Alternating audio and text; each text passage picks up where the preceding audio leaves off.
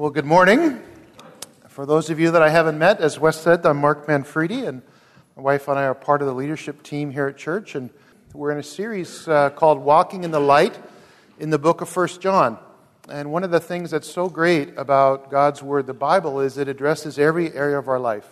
And if you've been hanging around the last month and a half, we're talking about heart issues in this book, things about the things that we love, the people that we love, what does genuine Christianity look like from a heart level. We've been talking about our hands, the stuff we do. Christianity is a do thing. It's a practical thing. It's not just airy-fairy. It affects our lives and how we treat people. But the Word of God also affects our mind. And today we want to take a look at a couple of passages in the book of 1 John that talk about what do we believe? What do we believe about what's really real? In particular, what do we do about this guy, Jesus Christ? So I'm excited to look into the Word this morning, and why don't we just pray before we do that? Lord, I thank you so much for your Word, and I thank you that you are concerned about every part of our life. Thank you for these amazing songs this morning that just testified to your love for us. Even when we're distant from you, God, you seek us out, and we thank you for that. Just pray, Holy Spirit, you'd have your way and open our hearts as we look into your Word today. In Jesus' name, amen. How many of you believe that the Holocaust really happened? Yeah, I mean, you laugh about that, but there are some people that don't believe that. Even in the news this week, it makes you kind of bring some of those subjects back into focus. But for those of you that do believe the Holocaust was an actual event, where did you get that belief? It might have been that you were taught it in school, maybe you read some books on it. Maybe you've seen a movie, Schindler's List or something. If you had the ability to travel in Europe, you might even been able to go to Poland or to Germany, to some of the sites that were concentration camps. For me, I've always believed that it was a real and true and historical event, but many years ago, as a younger man, I met an old Jewish woman, and she had a very strange tattoo on her hand. And I asked her, what was it? Look at me. And she was a Holocaust survivor. She lost her whole family. Now, for me, when you meet someone like that, that's credibility. And we know from court of law that an eyewitness is really the most powerful form of testimony to anything. Called up my lawyer friend in our church this week and asked him, tell me about how witnesses work. And he said, well, a credible witness is the smoking gun in a testimony. Somebody who was right there, who could see it, if they actually were in that place and can testify and they're sane and they don't have a reason to lie, that's a very credible source. We're going to look at a very credible witness this morning in the person of John, one of the disciples of Jesus, the 12 followers of Jesus, probably Jesus' very best friend. And there are a couple of things I think that John would testify to if he were here today. He testifies through them, through what he wrote in the book of 1 John. One of the great things about the Bible is there's such a level of credibility in the New Testament in particular, because Jesus lived and died around AD 33, AD 34, and the complete New Testament was finished by the end of the first century. That's very different than most ancient historical books. And why is that important? Because there were people still alive who could testify to the reality of what was written. Or if it was cooked up in some kind of false thing, they could have said, hey, that's bogus. Now, a lot of these early leaders were crucified by the Romans and the religious elite. They were beheaded. They were killed. But some of them remained. And John lived into his old age because he was exiled, basically on an island, and lived into the latter part of the first century and wrote this book, the book of 1 John, as an old man. So maybe 50, 60 years of the church had already existed when he had written this book, and he's looking back as an old man and bringing perspective and testifying to the realities of what he experienced as a younger man 30, 40, 50 years prior to that. And I think there's two things that we'll see in the book this morning that he could testify to with great certainty. And if you want to look in the book of 1 John, the first place we'll look is right at the beginning in 1 John 1:1. These are the words of John, Jesus' friend. John says, that which was from the beginning, which we've heard, which we have seen with our eyes, which we've looked upon and have touched with our hands, concerning the word of life, this life was made manifest, and we've seen it and testified to it and proclaimed to you the eternal life which is with the Father and was made manifest to us. That which we've seen and heard we proclaim also to you, so that you too may have fellowship with us, and indeed our fellowship is with the Father and with His Son, Jesus Christ. And we are writing these things to you that our joy may be complete. He's speaking as an eyewitness testimony. And I think the first thing that I would say if John was in a court of law and was testifying about Jesus, I think John would say he believed that Jesus was a real flesh and blood man. Look at these words he's chosen. We touched him. We saw him. We heard him. We had fish with him. We camped out with him. We traveled with him. We almost lost our life on a boat one night in the sea. All these stories. He lived with Jesus probably for 3 years. He testifies a very, very touch, hear, feel. Why is this important? Why is he saying things like this at the end of the first century? Because the history of Christianity is filled with people that would want to discredit that Jesus was really a person. It happened right away in the resurrection of Jesus. The first day, the religious leaders cooked up a story that his body had been stolen and he didn't really come from the dead. Throughout the first century, there was lots of goofy stuff going on and people saying, well, I don't know, maybe Jesus was kind of a myth or, sort of a good thought. You look at church history for the last 2,000 years, I can give you illustration after illustration of groups that have tried to come in and distort this simple reality that Jesus was actually a man. He was actually a guy. He's a historical figure that lived on the earth. And John is establishing that credibility. Look at the latter part of those verses in verse 3. He says, why am I telling you this? I'm telling you this and I'm testifying to the fact that I knew this guy, I lived with this guy, because of this issue of fellowship. Now, this is a much more powerful word. You may have heard it, the word koinonia. Fellowship, as kind of Christians, we think that's like coffee and donuts afterwards, right? That's sort of what we had really good fellowship. The potluck was really good, This word is a whole lot more than just having potluck together. Fellowship is a word that means doing something together. It means when somebody buys a boat together with a friend, they're in a joint business venture. When they purchase a piece of land together and come into business. When they travel together on a journey to bring goods back and trade, they have fellowship together. And what John is saying is this is so critical, this reality that Jesus Christ was a flesh and blood man. I want to be as clear as I can. I want to use words that are just over the top so that you really know that he was the real deal. He was a real man. And that fellowship has affected my whole life, John, I think, is saying. His whole life was changed and shaped for that. And his heart is that our lives would be changed and shaped because of the reality of who Jesus Christ was. It's his humanity in this first part that he's speaking about, verifying this was a real guy. And I was his best friend. So whatever you want to ask me, I'll tell you. We see this topic come back again in chapter 4. A couple of the guys that have been preaching have mentioned this. Don't try to outline 1 John. If you're thinking like most of us are Western thinkers, linear, starts here, goes here, check out the book of Romans. You'll love that. Therefore, in light of this, because of that, next. No. 1 John is like spaghetti. Whoa, here's a thing. Whoa, go over here. Whoa, here's... You know why? That's a very Hebrew way of telling a story. And John was very much in Hebrew mode. So stuff comes up all through the book. So don't try to outline it. I tried for a month, lost my mind. Just give it up.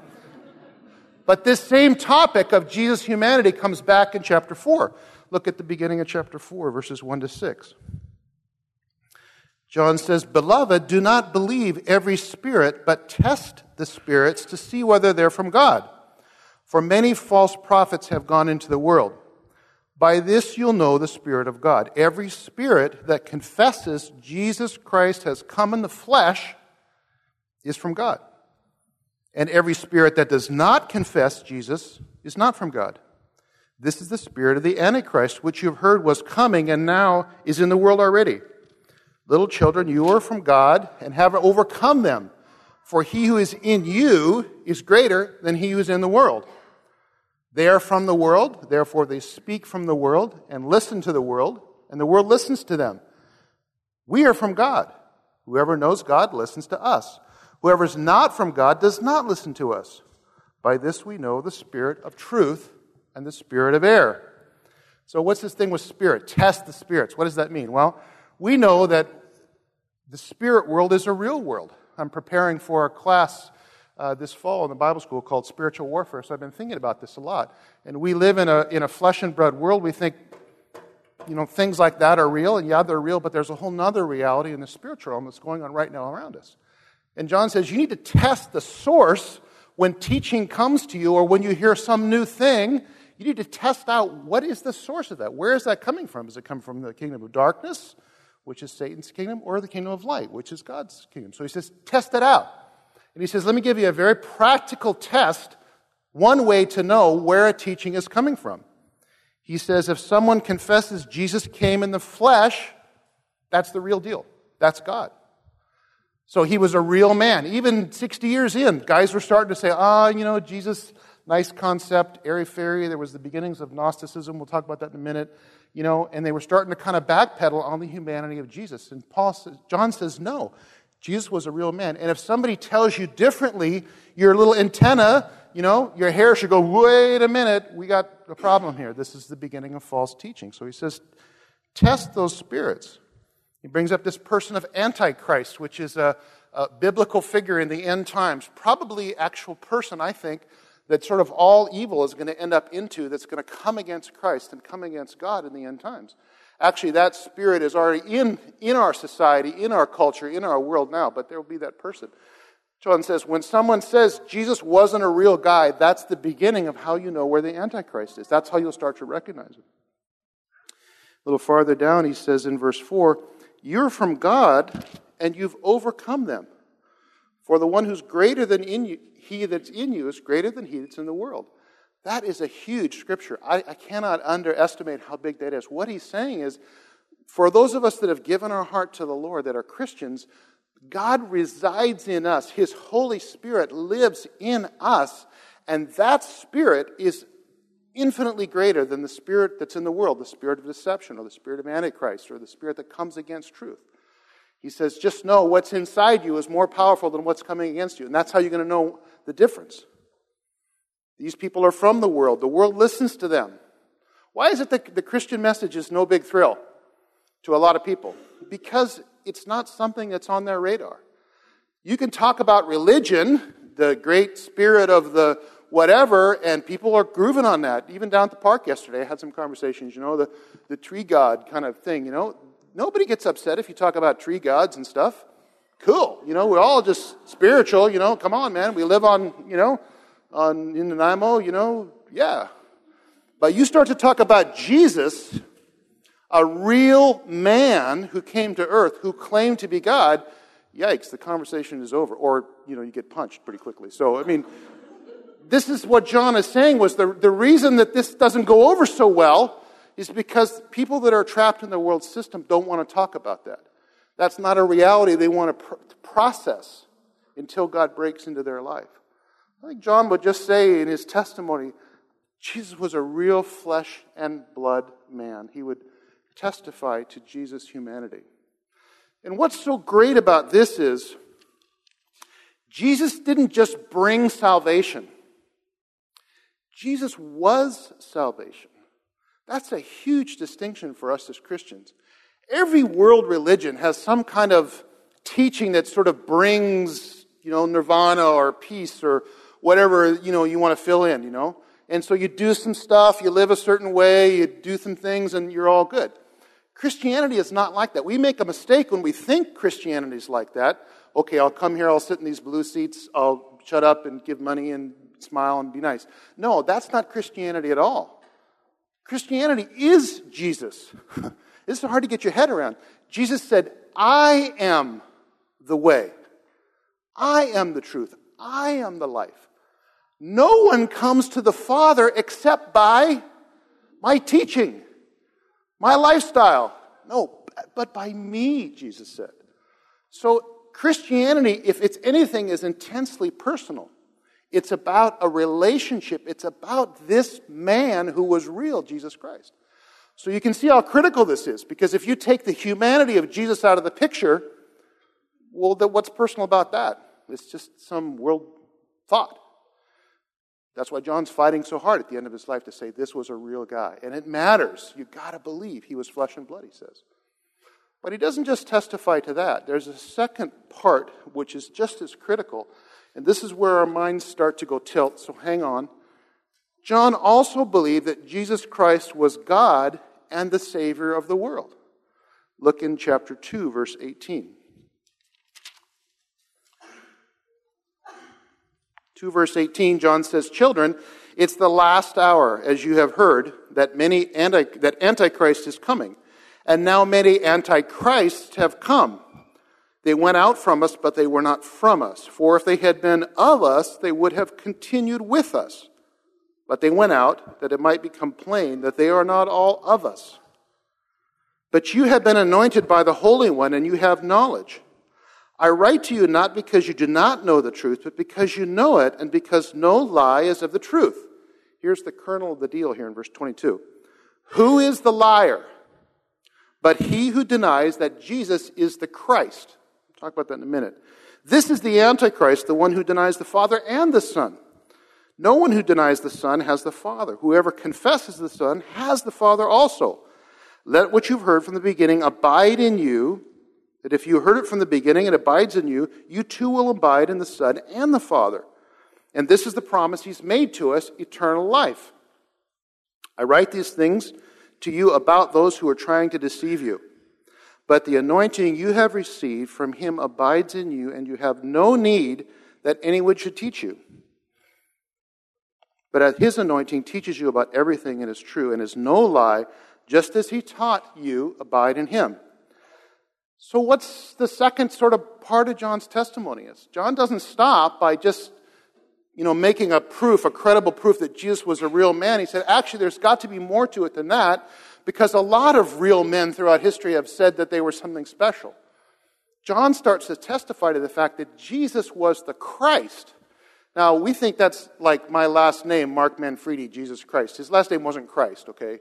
He didn't have a last name. It was Jesus of Nazareth, Joseph's son. But Christ is a very specific word. It means anointed one. It's a word that throughout the whole Old Testament, the people of God have been waiting for the Messiah, the anointed one, the one from God who would come and straighten the mess out that is life. So when John says Jesus is the Christ, he's saying a mouthful. He's saying not only is he a man, but he is God in very flesh. This is the part that our brains start to go tilt. Look at verse 22 again. "Who's the liar but the one who denies that Jesus is the Christ?" So there are powerful forces, again, antichrists, plural, and in the end time probably antichrist, coming against the world and the thoughts of every human being to say, Jesus is not God. He couldn't have been God. You can make him a man, you can make him a good teacher, you can make him a moral example to follow, but not God. Because the game changes if he really was God. And John is saying you got to have both of these things. He talks about this anointing. This is an amazing thing for Christians. I mentioned it earlier, but the anointing is a revelation that comes to us when we receive Christ. We receive the Holy Spirit of God in our lives, and everything starts to make sense because God is in us, not outside of us. This is an amazing reality of the Christian life. And John is saying to them, you're going to know the truth because the truth is in you, and the Spirit of God is going to rise up in you when these kind of teachings come against you, and in your gut, if you want to put it that way, you're going to say, no, this is not right. Jesus is the Son of God. He says, you have this anointing. I write this about those who are trying to deceive you. You don't need any new teachers. There's this whole thing of Gnosticism that was probably developing at the end of the first century. It was all about, I know special stuff, and I have a special line to God, and it doesn't matter what happens around me, I'm just home in between me and God. You know? Special teaching. Come over here, I'll tell you the secret. It's special, only I know it, but I'll tell it to you. John says you don't need guys like that. You already know the truth. You already know the reality. As Christians, that testimony is inside you because of what the Holy Spirit does. So he says you don't have to get faked out by it, you know? What's the little movie with the turtle and the tail, and my tail is vibrating? There's a little kid's, what? The hedge, under the hedge thing. Remember the little turtle guy, right? My tail is twitching. Something's not right. We have that as Christians, you know? We get the little tail twitching, you know? If you're a Christian and somebody's trying to pull the wool over your eyes, that little tail twitch is not just Safeway pizza, you know? It's the Holy Spirit saying to you, something is not right here. And John is saying, when you run into guys who have the latest special little thing, come to our special little meeting, you'll be special. Jesus wasn't a man or Jesus wasn't God. He says your tail should twitch because he's telling you that's the Antichrist. It's coming against who God is. Look at the end of the book, chapter 5, verse 6. Comes up again, as usual. Keeps coming back to stuff. I wouldn't want to get directions from John. You ever bought a car? You know, I never ask anymore. How do you get to your house? Because some people go, boom, boom, boom. You know, they give you GPS coordinates. Other people are like, okay, go down here, but remember where that store used to be, but it's not there anymore. And then my uncle, you'll see him on the right there, and you go around, but don't turn left there because you should, you know. John probably would have given directions like that, so don't take directions from John. But listen to what he's saying in the Word. Chapter 5, verse 6. Hang on, this is a little hard to sort. We'll get it. This is he who came by water and blood, Jesus Christ. Not by water only, but by water and the blood. And the Spirit is the one who testifies, because he is the Spirit of truth. For there are three that testify, the Spirit and the water and the blood. And these three agree. If we receive the testimony of men, the testimony of God is greater. For this is the testimony of God that he has given us, born concerning his Son. Here's the crux of the deal, verse 10. Whoever believes in the Son of God has the testimony in himself. Whoever does not believe God has made him a liar, because he's not believed the testimony of God has borne concerning his Son. And this is the testimony. What's he talking about? What's the testimony? Here it is. God gave us eternal life, and this life is in his Son. Whoever has the Son has life. Whoever does not have the Son of God does not have life. Can I be any clearer? John says, you know, very, very straightforward. Now, what's all this stuff with water and blood? It's a little bit confusing. It's hard to know exactly what he's talking about. I'm sure his readers knew what he meant, but 2,000 years later, it's hard for us to sort out. There's lots of ideas. I think the water is probably talking about Jesus' baptism, when heaven opened and said, this is my Son in whom I'm well pleased. Jesus is saying, yeah, that's the divine stamp of approval, the voice of God and the Holy Spirit resting on Jesus' shoulder. I think he's speaking about that. The water testifies Jesus' baptism in the Jordan by John at age 33 or whatever is a testimony to the relationship, the sonship of God. And what's the blood? I think that's the blood that he shed on the cross. I think that's the human part. That it wasn't just something that looked like God was doing something. It was actually a man bleeding, the God-man bleeding for us on the cross. So John's saying there's two very powerful threads that establish this. And John says, actually, there's a third, and that's the Spirit, the Holy Spirit. We've talked about that already in us. And he says the three testify. You're good with the testimony of men, but this is even more important. What's he talking about? If you remember back to the Old Testament, it was very important in a court of law. You couldn't just accuse one person, couldn't just accuse somebody of murder or stealing. There had to be 2 or 3 witnesses. And on the testimony of the 2 or 3 witnesses, then something was established as truth. It was a safeguard in the Old Testament against perjury and false accusations. So John's saying, you know that from the Old Testament, that 3 witnesses is a powerful deal. It's the smoking gun. He said, we actually have 3 witnesses. The water, the voice of God, the baptism of Jesus, the blood, his humanity shed on the cross. I was there, I was standing there, I saw it. And the Holy Spirit coming in to bring all this together. So he says, here's the testimony of God. And what's the testimony? What's the whole message here? What's the whole point here? He says the whole point here is that God has given us salvation. He's given us eternal life. And what's the source? Where do you get that eternal life? In His Son. It's through relationship with Jesus Christ. You see how grounded this is. You see how real this testimony is of John. It's not some religion. It's not some thought process. It's not some, it's grounded in the reality of a man. And yet the reality that man was God on earth. Because He's the only one that could have pulled that off. Whoever has the Son has the Father. You see, you can't have God without Jesus. Now we're back to the politically incorrect part of the message, right? It's great to say you can have God. People love talking about God, like I said. But the Bible's very clear. Don't kid yourself. Don't say you have a relationship with God, but you're not into Jesus. Now that's hard words, but I didn't make it up. It's right here in the Word of God. It's all through the Word of God. He is the way for a relationship with God. So it could be today you're thinking, it's all good, I love God, I'm not interested in Jesus, don't waste my time with Jesus. I just want to give you a little wake-up call, as loving as I can, to say is, somebody has sold you a bill of goods. And that I don't want you going into heaven, I don't want you to go into the afterlife thinking you're going to be in heaven on the basis of good feelings about God. It's just not in God's Word, the Bible. The only way we come into a right relationship with God is through Jesus Christ. A personal relationship with Jesus Christ via a real flesh and blood man who was also God. So there's John's testimony. This was a real guy, and that real guy was actually God. Earth-shaking testimony. So let's fast forward from the end of the first century, which as a Bible teacher I love to live, and let's think about the beginning of the 21st century where we are. Does any of this matter to us?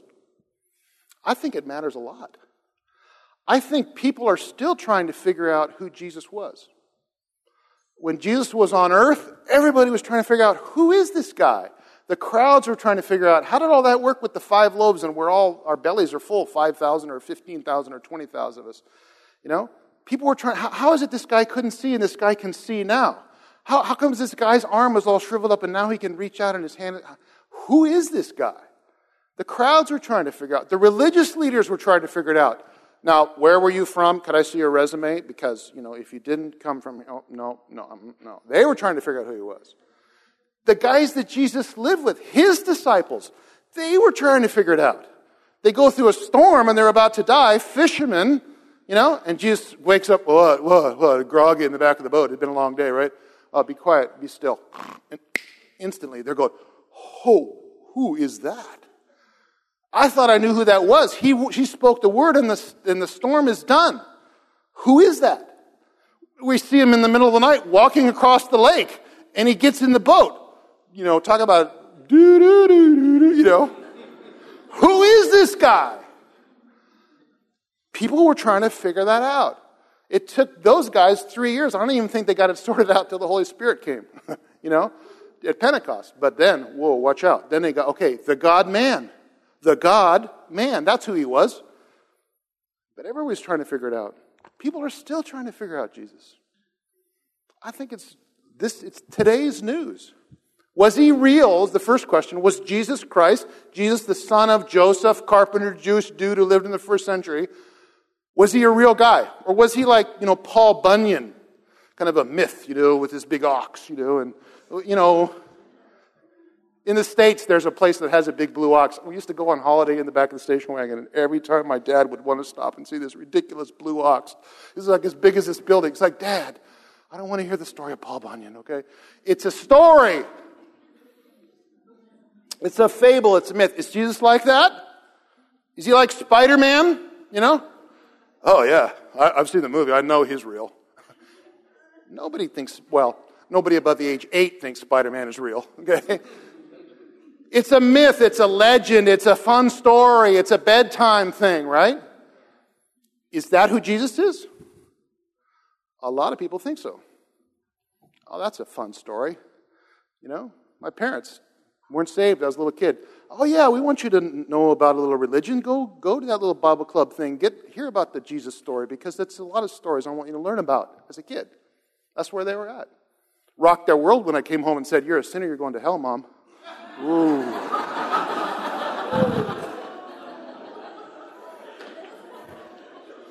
Okay, Bible club is over. Because she figured he was just a bedtime story. And I had realized, because of what God had done in my life, even as a young man, he's real. What about this? Is he the Savior of the world? Whoa. That's a tough one for people to swallow. I can buy that he was a good religious teacher. I love that Sermon on the Mount about do everything that you want to have cool to you, to others, to me, to you, however that goes. I hear that all the time. All my religion's the golden rule. I say, what is the golden rule? Well, it's, kind of you don't even know what it is, do you? No. Was he just a good religious teacher? Was he, precepts for life? Late night radio talk show kind of stuff? Was he an example to follow? I just want to be like Jesus. Man, he just loved folks. Yeah, and somebody said, I just want to be like Jesus. Say, when's the last time you raised a guy from the dead? Well, I didn't really want to be that much like Jesus, right? You can't really buy that. If you think carefully, God's given us brains. It doesn't bring to a logical conclusion if you've looked at the Word of God. C.S. Lewis said, there's only 3 possibilities about this guy, Jesus. He's a liar. He knows he's not God, and he's trying to fake you out. He's a lunatic on the level of a fried egg. He actually thinks he's God. He's lost his mind. Been in the sun in Palestine too long. Or there's only one other option. He actually is who he says. He's Lord. Liar, lunatic, or Lord. There's only 3 ways to go. So where are you at on this? You've picked one of those 3 by default, even if you don't realize it this morning. You've bought one of those lines. You've come to a conclusion about Jesus, and I'm just asking you, if it's not the 3rd, if you have not made the conclusion that Jesus Christ is Lord, I just want to invite you to back the truck up a little bit and to think about where you've come from and who's influenced you. Where did you get that idea? Because until we can connect up the humanity of Jesus and the divinity of Jesus, the manness and the godness, we don't really know who that guy is. And until that comes through a personal relationship in our life, we don't have salvation. I just can't be any clearer than that. This is the message of the gospel. Just want to invite you to just have a little bit of time to reflect on that. I know maybe for some of you this has rocked your world this morning, and I want to just let it sink in a little bit. Remember what I said about the Holy Spirit? For those of us that are Christians, the Holy Spirit testifies in us. One of the cool things about the Holy Spirit is even if you don't know Jesus, He reaches out to you as well. And those scriptures, that songs we sang even this morning, they're awesome. God goes after us. And you might feel like God's coming after you this morning. Yay! We've been praying that you'd feel that. We want you to know Jesus. I just prayed a radical prayer as we were worshiping. I said, God, nobody goes out of the building unless they're saved this morning. Now, I can't make that happen. That's abuse, Only God can make that happen. But I want you to have that chance to be able to do that. So just where you're sitting, and just invite you just to bow your head. It doesn't make you more spiritual, but it helps you tune out a little bit what's going on around you. And just want to give you a chance to reconcile that issue of the reality of Jesus, a real man, and that He was God. You see, the first part is the personal part, but the second part is the power part. And real Christianity is all about power, about God's power through us. So, Holy Spirit, we just invite you, just in these few minutes before we close, Lord, that you would come and speak to hearts right now. Thank you, Lord. Thank you, Jesus. Just invite you to testify to hearts this morning, Lord.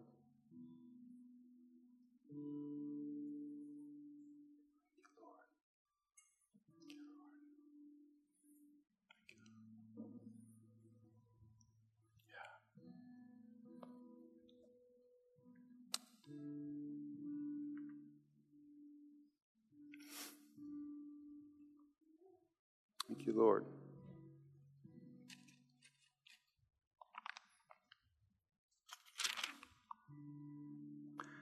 The scripture says if you confess with your mouth that Jesus is Lord,